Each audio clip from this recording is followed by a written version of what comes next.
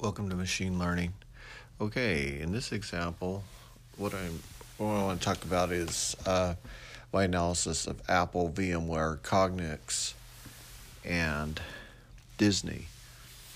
Now, what I found that was interesting is that Apple and Disney seem to have some correlation, whereas Apple and VMware do not. Now, the question I guess you would want to ask is, can you forecast any of these stock? Because if you could forecast it, then you could predict which way the price is moving.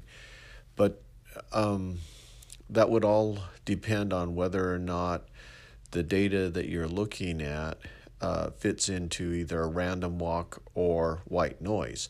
Now, if it has white noise, meaning that there is no predictable pattern, or a random walk that it's closely matching a simulated data set that has random values, then you can say you can not reject the null hypothesis. That's the idea. Okay, so given that fact, we have to look at things like percentage change. Now, percentage change is really interesting because you can look and do comparisons on the percentage of change to see if it's a growth stock. Now, one thing I found about Apple that was interesting is the top 4 mutual funds own about 7% of Apple stock. So that's one had 460 million shares, another had 360 million shares, and then the other two had less than 100 million shares. But the total number was about 7% or 8% of Apple. So just based on that, you can see that the large investment funds have put high tech as a part of their rapid growth. And that also contributes to Apple's market valuation, which is approaching $3 trillion. It's phenomenal. And the competition between Microsoft and Apple is always had Apple at the lead in the mobile market. And why Microsoft was late into the mobile market is not clear. They may have been focused on server technology, Azure, and their Surface tablet was really good. I liked that. It was a great operating system and very powerful. But the handheld devices holding on to a Windows architecture was a mistake. And what I see now as I do Flutter development is that having the right tool set that allows for cross development is very critical. And I think Flutter is going to be real powerful in the future because it's going to give that cross platform capability, and you'll get more of a universal look. So the Apple look and feel is going to be migrating across devices.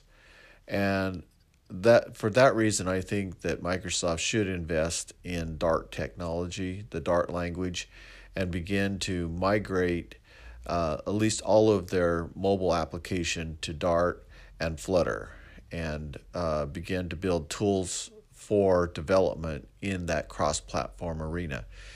And that would give them then better leverage to convince developers to develop for all 3 platforms, which would be for a Windows platform, for an Android platform, for an iOS platform. And perhaps you could see a closer alignment between Apple and Microsoft when it comes to mobile, because they have really missed that market. Well, enough for that, but Apple definitely dominates in the handheld device, and web is dead and mobile is in. And so you're going to see lots of more development in the mobile market. And as you do development in Flutter, you're no longer working in HTML, CSS, you're working with components, and those components or widgets are universal across all the devices. So for that reason, it's really going to gain speed. The Dart language is pretty robust. I have found some things that in the Chrome editor or the Chrome version that don't seem to quite work right with streaming and with the provider. There seems to be some issues there. So I was a little disappointed I couldn't get streaming to work better because that is a key component to the block architecture. And just maybe that I don't understand it well enough at this point. So going back to Apple, let's talk about how they're performing. And they do have a lot of good things that are going on. So if we just look at their growth in terms of just taking the opening price and then multiplying that by 100 and then dividing the first opening price into all the other prices, we can see that Apple, VMware, Cognex, and Disney all are competing. VMware is probably in the last position. Disney's in the third position. Cognex is in the second position, and Apple's in the first. So VMware, even though it's not as growing as fast, it seems to be holding a steady line, and its growth rate is not as fast as Apple's, but it is a steady climb. And so in the end, VMware catches up with Disney and is getting close to Cognex. So for pace, I would say VMware is a very good pacing stock if you were looking at the race. So if they're in a mile run race, you would have Apple at the first, but VMware is very close to catching up. Or in case in Disney, it did pass up Disney. But let's don't downplay Disney. They're doing a lot with their media, with Marvel, and also Lucas. And the race for Disney is to see how many subscribers they can get, if they can get a subscriber base that is competitive against Netflix. So these companies are all competing for your attention. Okay, so then if we look at just percentage change, and we just want to see which ones are growing in terms of percentage change.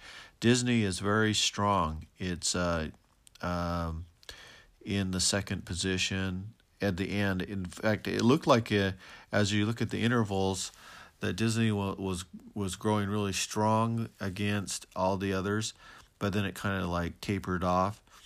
Then we have VMware, which again is percentage change, was real strong, but then it started to taper off.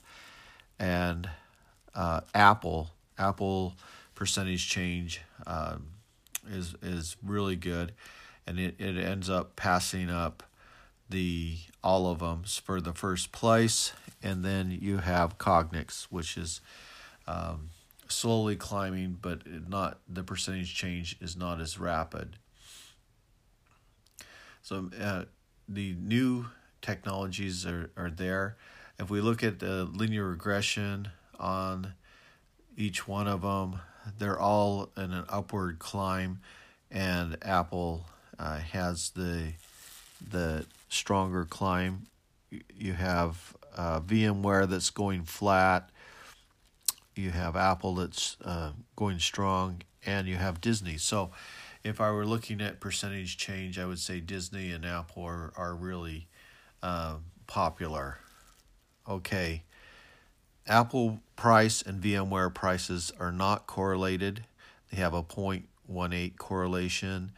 VMware and Cognex are slightly correlated at 0.37, and Apple and Disney are tightly correlated at 0.78. And so it makes you wonder that if Apple and its media it's entering into more people are subscribing into or purchasing through iTunes, music, movies, etc., are moving along the same patterns that Disney is, and so there's some interesting correlation there.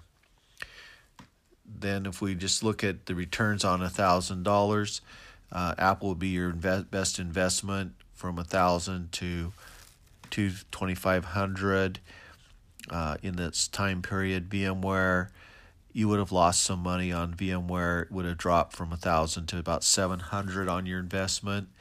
And Cognex, you would have gained from $1,000 to about $1,600. And for Disney, $1,000 to about $1,200.